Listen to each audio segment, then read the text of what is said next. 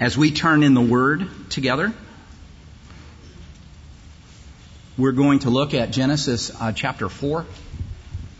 You can follow along on the screen, or you can pull one of the Bibles out of the pew rack in front of you. It's found on page 4. That should be fairly easy. And I'm just going to read the first 10 verses. Now Adam knew his wife, and she conceived and bore Cain, saying, I have gotten a man with the help of the Lord. And again she bore his brother Abel. Now Abel was a keeper of sheep, and Cain a worker of the ground. In the course of time, Cain brought to the Lord an offering of the fruit of the ground. And Abel also brought of the firstborn of his flock and the fat portions. And the Lord had regard for Abel and his offering. But for Cain and his offering he had no regard. So Cain was very angry, and his face fell. The Lord said to Cain, why are you angry, and why has your face fallen? If you do well, will you not be accepted? And if you do not do well, sin is crouching at the door. Its desire is contrary to you, but you must rule over it. And Cain spoke to Abel his brother, and when they were in the field, Cain rose up against his brother Abel and killed him. Then the Lord said to Cain, where is Abel your brother? He said, I do not know. Am I my brother's keeper?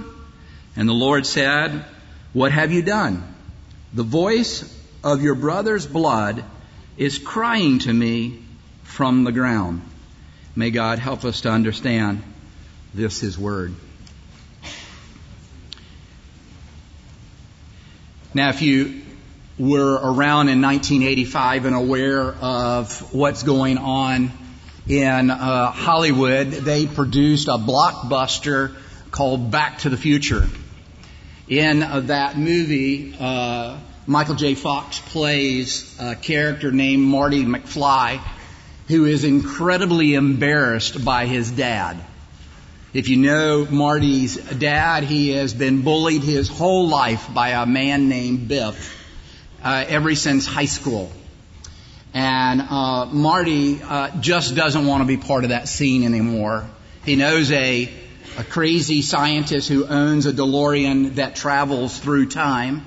And so Marty thinks that's a way to escape. He ends up in 1950, which is close to the date that his father was bullied by Biff and set this course, this story that defined Marty's dad as a weak person. You know the rest of the story. Marty sets out to get his father to stand up to the bully, to change the story that changes the definition of what it means to be a McFly.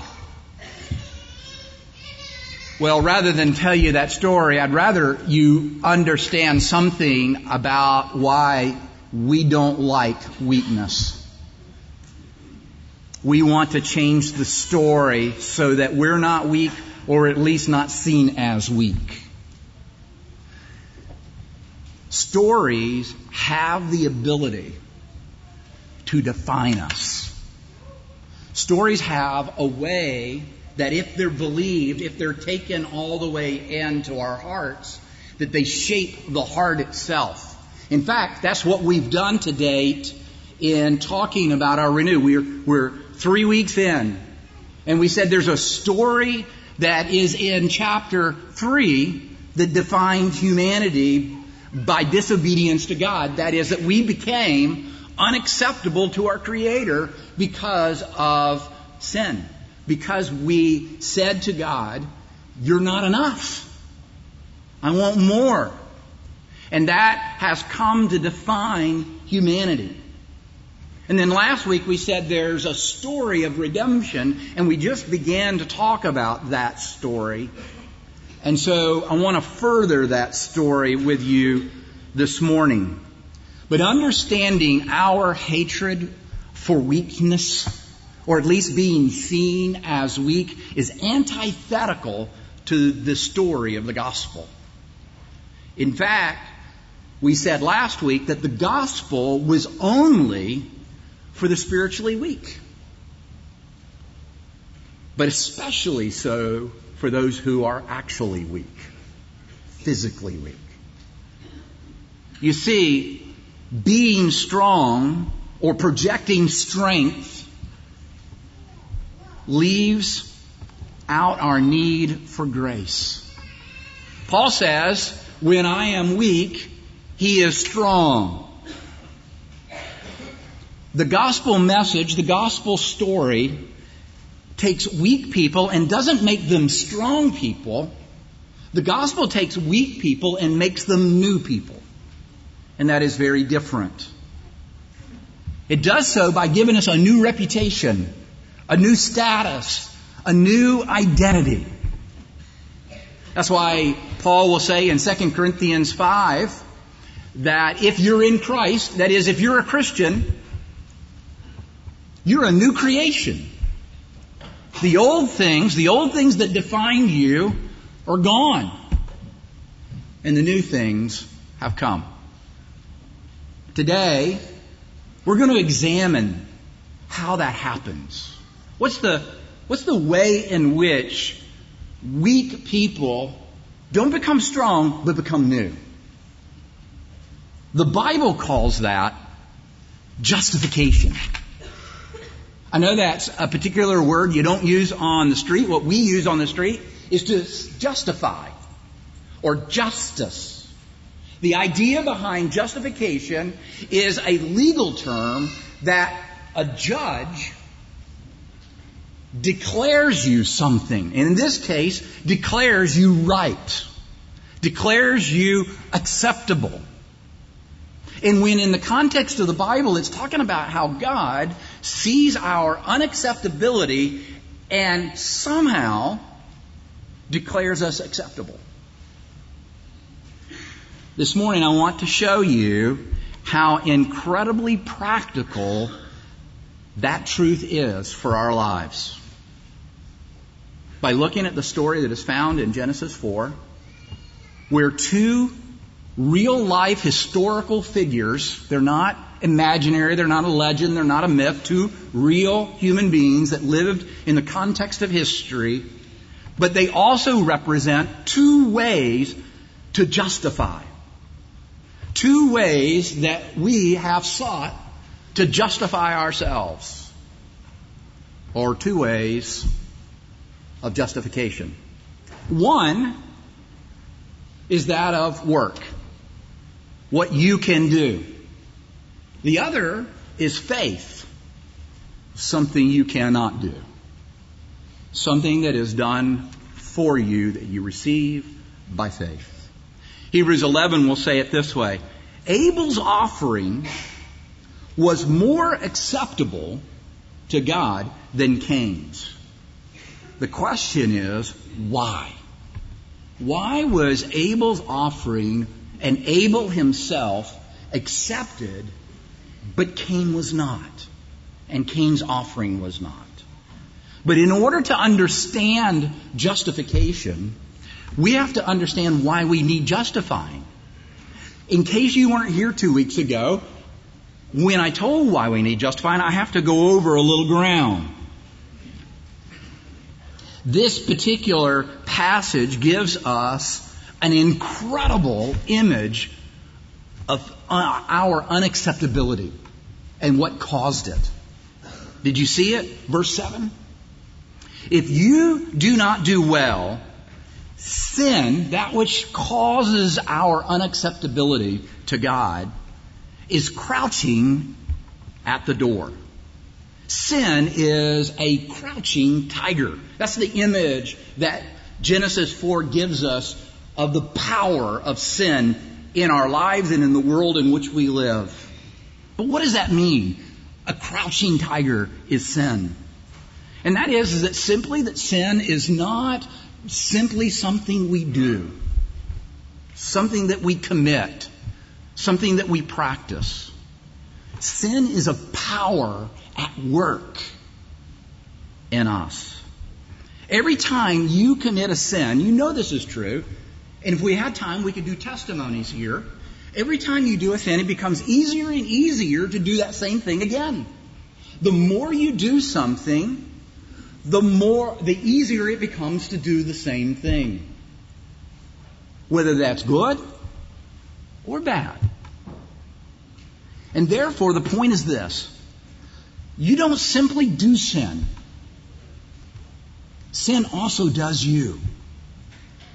It means that sin leaves a mark on the soul of humans.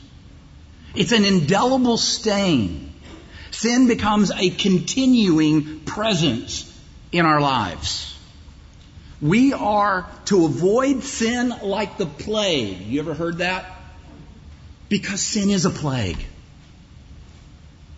Sin comes into us and it stays. It corrupts us. It changes us. But it not only is a power, he says that sin crouches. It hides out of your sight. Have you ever watched a cat stalk its prey? When Kathy and I and our children lived in Murfreesboro, we bought a house that backed up to a farm that had roaming animals on the farm. And what happened was that we got the field mice coming in the house. That is, they found ways to get in the house out of the field. And so we said, we need to get a mouser.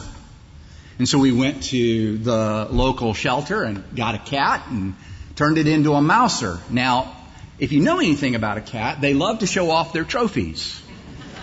And so they would bring these mice to the house, and you could hear them on the outside of the door. The cat would meow in a certain way because its mouth was filled with a mouse still alive. So we learned not to open the door when the cat made that sound. But I like to watch it stalk. You know, the field had high grass. The cat would get down low, just waiting for the prey to cross close enough to get. That's the image that God wants us to have here of how sin hides in your life. How? We all have blind spots. We all have character flaws that are affected by sin that have come into our lives, either done to us or we do, and we can't see them often. Their will is to harm us. Their will is to move us further and further into sin. Let me give you an example of myself. I'm an incredibly logical person. That doesn't mean I'm science-oriented. Not at all. That would be a lie. But I do see things in sequence. And I see things in strategy. I'm not an incredibly emotional person, except in a few instances, emotion tends to overtake my logic. At least these are the dots that I'm finding. In one case, if I'm in a discussion with someone who tends to speak authoritatively. Oh, I got to stay right here. That's going to be a problem for me. Someone authoritatively, someone who thinks in binary terms. Yes, no, right, wrong, things like that. I tend to get defensive, emotional, to the point where it's not even makes sense. The evidence doesn't warrant it. Another example for me is I always, you know how somebody says, I love the underdog? I don't just love the underdog. I tend to protect the underdog. Even when the evidence says that nobody's attacking. It's just a perception. And I know why both of these are true. I had a father-in-law that was a stepfather who was very authoritative and black and white and was very abusive. I had my brothers and sisters that I left the home when I was 16 and left them vulnerable to that man. And so I know why I do those two things, even in the evidence of to the contrary. That's when I get emotional. And when I get emotional, I sin. That is the crouching tigers for me. What are they for you? Do you know? You see, if you don't know what the crouching tigers are for you, you're already dead meat. And you know that's true.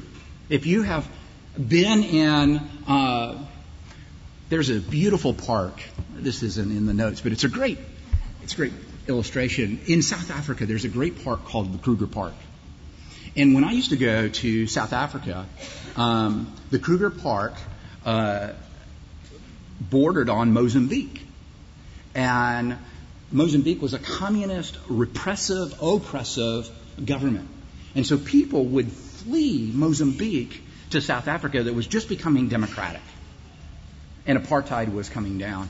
And so people were willing, by the hundreds, to cross the park where all of the lions and cheetahs, all the big five, hunted at night. 1 out of every 100 made it through the park. If you don't know they're there, you won't be prepared for when they show up. And that's why you're already dead meat. It's important for you to know, for me to know, what are the things, what are the character flaws, what are the blind spots that are crouching, that want to destroy.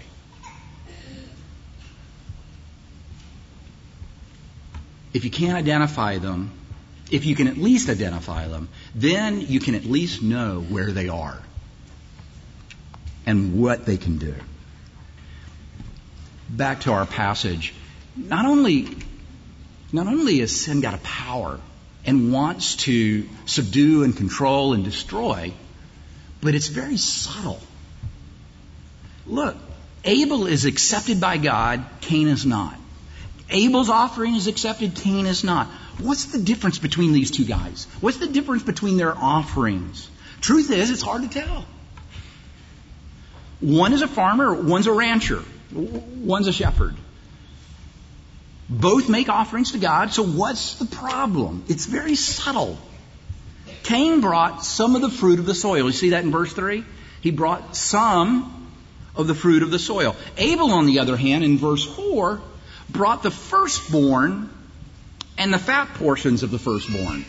That is, not only did he sacrifice the firstborn sheep of the spring, but he even brought the fat portions that typically you discard or you keep for special use. He gave that as well. And many people say, well,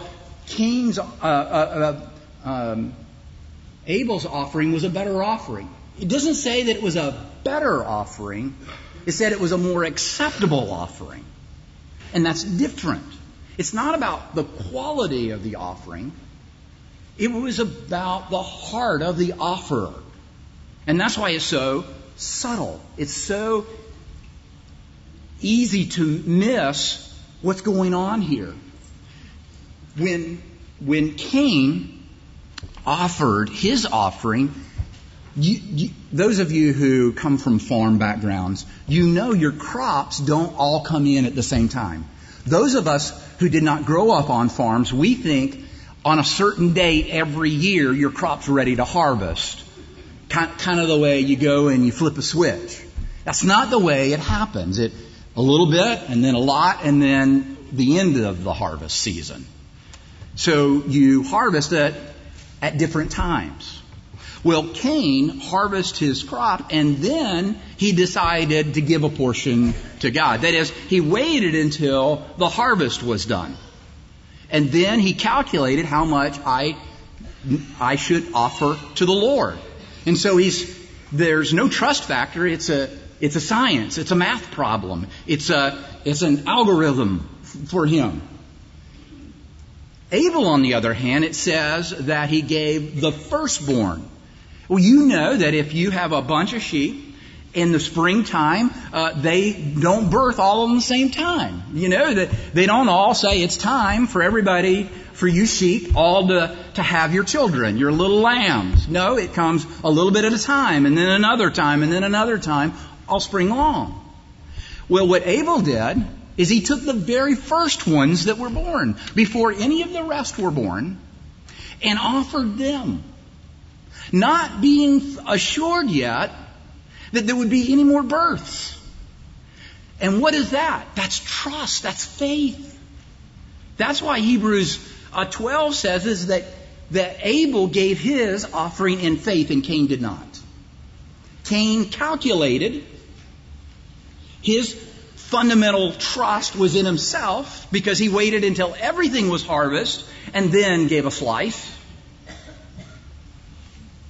But Abel trusted that God would bless if he gave the first, without any true assurance there would be more. You see, there are two reasons why people make offerings to God. One is a response to salvation, and the other is to earn that salvation. What do I mean? You remember the story in Luke 15 of the elder brother? I think that parable is entitled in your translation. If you look above verse 11, it'll say the parable of the prodigal son. It's really a parable of two prodigal sons. We don't think of the second son, the elder brother, as a prodigal. We tend to think of the younger brother because he literally leaves home with the money, wastes it, comes back, repents. Dad says, my son who was dead is now alive. Let's throw him a party. When the elder brother hears about the party, he says to his father, you have not thrown a party for me and my friends. I have done everything you have asked. It's just another way of running from God.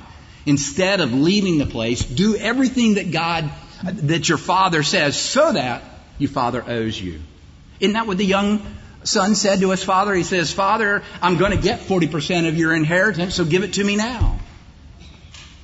The older brother is saying the same thing. You owe me because I've been obedient. God owes me because of what I have done. That's Cain's response. Look at how he responds to God in verse 9. God comes to him and asks him, what's going on? Why are you so angry? And he says, am I my brother's keeper? Have you given me that command? Cain's angry. It's hard to see on the surface because we're talking about the heart. And the heart is a little deeper than what we can see in someone's behavior. Do you notice there's not a happy ending to the story? In verse 10, your brother's blood cries out to me from the ground. It's not a happy ending for Cain. But there is hope for us Cains. You see two things about God in this passage. One you see is tremendous mercy, but you also see is tremendous justice. You see, the fact that if you're a Christian, that's mercy. But the way He saves you is not mercy. The way He saves you is justice. He comes to Cain and he says, why are you angry? Why is your face fallen? God's seeking to get Cain to understand his heart. Look at what sin has done to you, Cain. Your brother's blood cries out to me from the ground. For what? Mercy? No, justice. Where injustice is done, it cries out to God. You know, every lynching that has happened here in this country will have to give an account. Every lyncher, every mob, everybody who stood around and watched the lynching is going to have to give an account. Every genocide in this world where people have sought to wipe out an ethnic group or a race or a people, they're going to have to give an account. God is not going to overlook genocide. God is not going to overlook abuse. Every abuser is going to have to give an account before God. Every oppressor that has ever oppressed people is going to stand before God and have to give an account because of justice. God says, I will make it right. In order to make it right, God's justice has to be upheld. How in the world is He going to make it right? You and I look at our papers and we look at our own stories and we seem there's no justice. Unless you look at the story of Jesus Himself and see that He came into the world full of Cains as another Abel. he was murdered, just like Abel. Hebrews 12 says that God is the judge of all men. And through Jesus Christ, the mediator of a new covenant, whose sprinkled blood speaks a better word than the blood of Abel. Did you hear that? He's comparing what Jesus did on the cross to Abel's death. Hebrews is telling us that Jesus is the ultimate Abel, the only true innocent person who's ever lived. The way to make it right, Abel's death was for Jesus to come to be a better Abel. The only way Abel's death will be just is if Jesus dies and saves the Cains of this world. Do you remember that great verse in 1 John 1:9 that we often quote? If we confess our sins, God is faithful and just to forgive us of our sins and cleanse us of all unrighteousness. Did you notice, in order to be forgiven, it was not based on mercy? It was based on His justice. Faithful and just. God is under no obligation to be merciful to you or to me. You are forgiven out of justice. There is a blood that cries for justice from the cross. Justice will not allow two payments for the same sin. Jesus took your sin so you wouldn't have to. And God is not up there now keeping an account of your sins and saying, this one was not covered. This is too much. That's why it had to be Jesus, the Son of God, who died on a cross. So it could be of infinite worth to cover infinite sin. So that Paul will say there is therefore now no condemnation. How in the world could Paul say that in a world of sin? Of his own sin. He just wrote Romans 6 and 7. How in the world can he turn around and say there is therefore now no condemnation for those who are in Christ Jesus? Because he knew God could not require two payments for the same sin. This is incredibly practical. Let me give you an illustration, another story. I told you weeks ago that my stepfather was incredibly abusive, beat me often. I would love to go back and fix that. I wish I could have a DeLorean that could pick up that kind of speed. I wish I could have stayed there, not as a 12-year-old, but older. Everybody wants their story to change. It has. Not because I got in a DeLorean, because Jesus did. He came here to live a life that I did not live, to die a death I did not die, and the Father gave me that righteousness. So when He sees me, He sees His Son. Not a son, His Son. With all of the perfections of Jesus, all of the obedience of Jesus.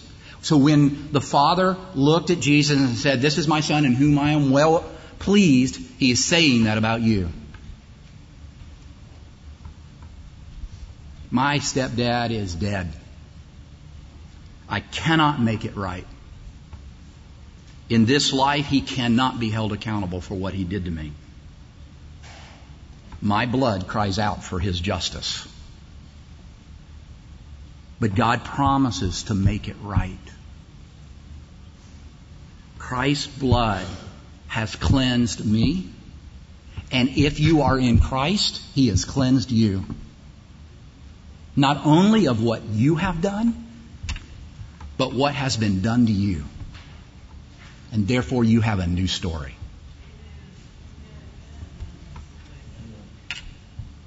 It's hard to live with that reality because we don't see these tigers. that are always trying to tear us apart. And so you and I need friends. You and I need people who don't just say, be warm and be filled, I'm praying for you, but literally know you and love you and will say you're acting out of accord with who you are. Those are people who truly love you. They are your brothers and your sisters. And that is the meaning of the church. I was asked this week, why be a member of a church? I'm not fast on my feet, but that is the answer. Because if you don't have brothers and sisters in your life, the crouching tiger is waiting to consume you. You're already dead meat. We love you. We want the best for you. And we want you to know your story as it was written by God, not by man. But you are going to have to get involved. You're going to have to walk through the hard door of getting close to others, as painful as that might be for you. And we recognize that. We're making it as easy as we can for you. But you're still going to have to walk through the door in order to have people in your life. For us to be the church, you have to be the church. Let's pray. Father, thank you so much for this great good news of the gospel. I thank you for your people who love you and have loved me well. I pray that you continue to teach me how to love well as I watch them love well. Father, I pray that's also true for everyone in the room, particularly those who have been on the fringe, have been so identified by their own stories, their own heartbreaks, their own hurts, and so much want to see their story rewritten. And I pray that this is an opportunity. Use this to renew us all. We pray in Jesus' name. Amen.